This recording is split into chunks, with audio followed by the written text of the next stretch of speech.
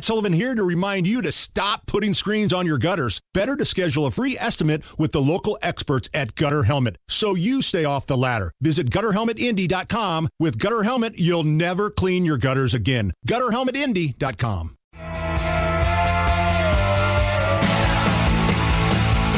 It's the Hammer and Nigel show. My name is Nigel. Jason Hammer right over there with a special guest on the hotline. She is one half of the Chicks on the Right program. They do a daily show. They've got an awesome website. And she's WIBC alumni. Mock joins us. How are you, Mock? I'm good. How are you guys doing? Awesome. And... better than those Ivy League presidents that are having to resign. Yeah. Things could be worse if you look at what's happening with these Ivy League presidents. You know, this is crazy because it doesn't feel like it should be a hot take to say anti-Semitism is bad. Like, why all of a sudden is that such a hot take for some of these elite Ivy League school presidents? It's amazing, right? So Liz McGill is gone. We're still waiting on the other two, Claudine Gay, and I don't even remember what the MIT lady's name is. Was McGill Penn or Harvard? Penn. Okay, and Gay is Harvard. I think they're all got to be gone. I mean, I know the lady from Penn is definitely out of there, but it's so funny because they testified in front of this committee about anti-Semitism on college campuses, and they were like, well, it depends on the context, you know. Right. It was the old Bill Clinton, depends on what your definition of is. Exactly. This was not complicated, and Elise Stefanik gave all three of them ample opportunities to be clear about their stance, and they just could not do it. Now, if you would have put any other group in place of the Jews, they would have had no problem. I mean, if you would have asked, hey, is calling for the genocide of gay people wrong at Harvard? I can assure you that Claudine Gay would have been very, very quick to answer in the affirmative. But when it comes to Israel, when it comes to the Jews, these university leaders have shown just how anti-Semitic they are. And it's crazy because these were the first people that were finger-wagging you during every other crisis, right? When it was 2020, when it was the summer of love, white students, you need to sit down and listen. When it was COVID and COVID restrictions, heaven forbid you didn't have 17 different booster shots, they would wag that finger at you and kick you off campus. But when it comes to doing horrific things against the Jews, they turn the blind eye.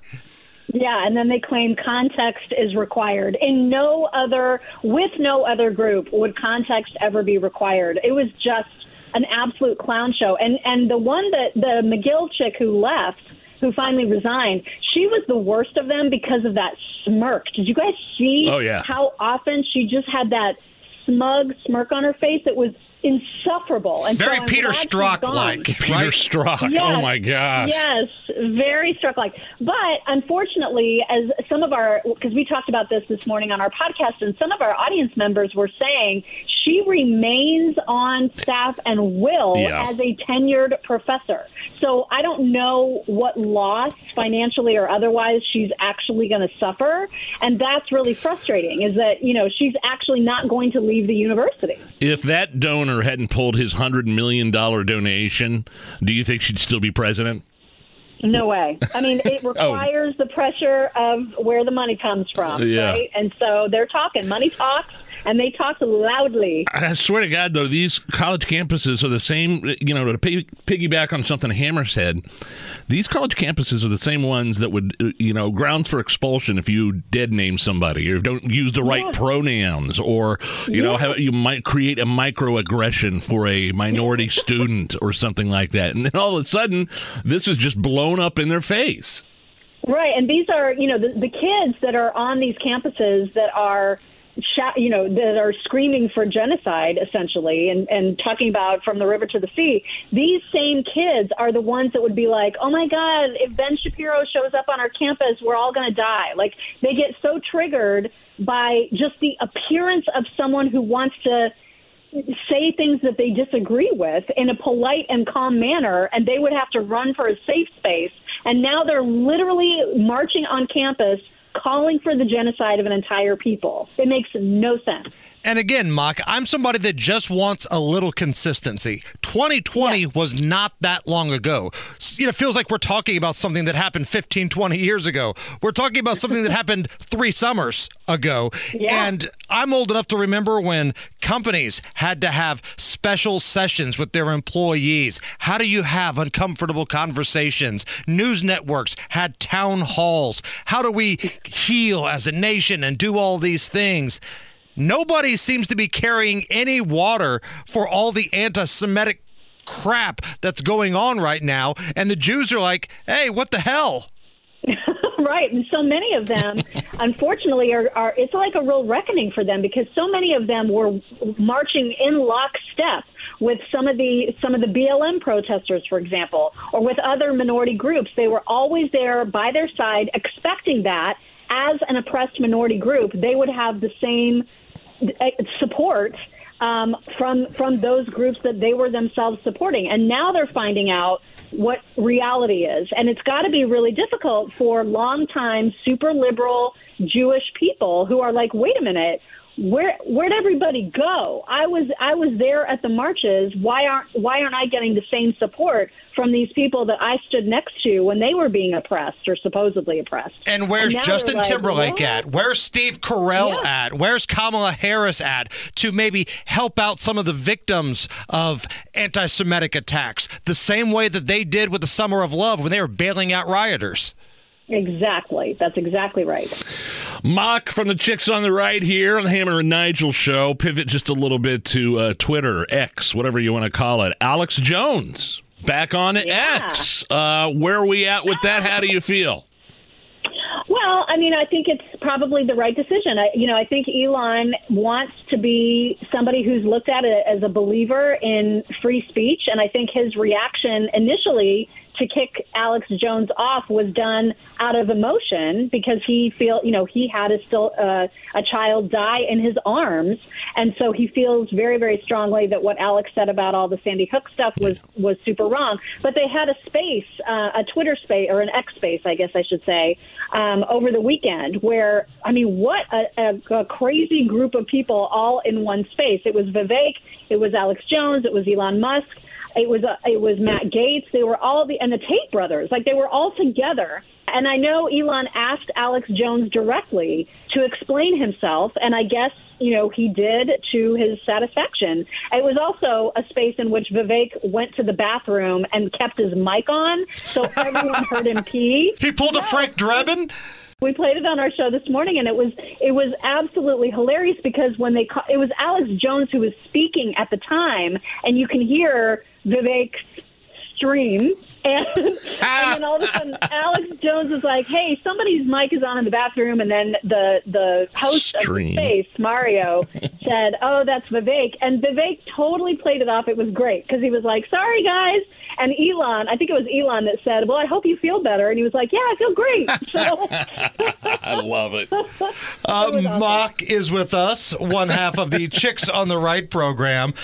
Speaking of Vivek, the big debate was last week, and, man, it started off like where everybody was going to gang up on Nikki Haley. But by the end of the night, you had Chris Christie and Vivek almost throwing down with each other. I'm just curious as to what you thought of the whole night. Well, it was there were some fights, man. That was an entertaining debate for sure. I mean, I'm slightly biased, but I thought DeSantis just absolutely ran away with it. I know people's mileage may vary on that, but it was interesting. Chris Christie is still there, and I don't understand.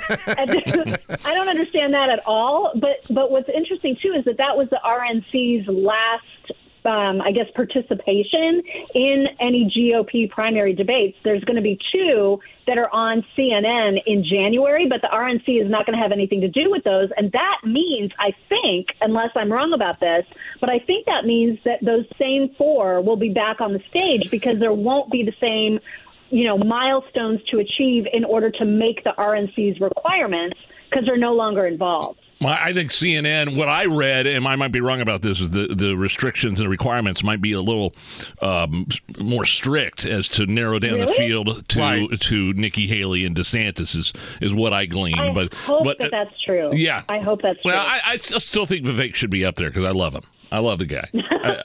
We just want the entertainment value, right? Yeah, we want a loose cannon up there that's got nothing else to lose because let's be honest, unless Donald Trump gets locked up and he can't run for whatever reason, none of these people are going to win. So if we're going to watch this thing, I almost feel like the guys in the Delta House at Animal House. If they're going to kick us out anyway, we might as well have a good time. We might as well be entertained by Vivek. Well, he definitely provides the entertainment. I mean, he's the one that really, riles everything up for sure. Everybody else, I think, would probably be fairly polite, although Chris Christie tends to be, he tends to scrap as well. Dope. So waddles on stage. The seminal moment in that debate was when Vivek told him to go have a nice dinner. A nice meal dinner, off the stage. Yeah. All right. What is happening with the chicks on the right?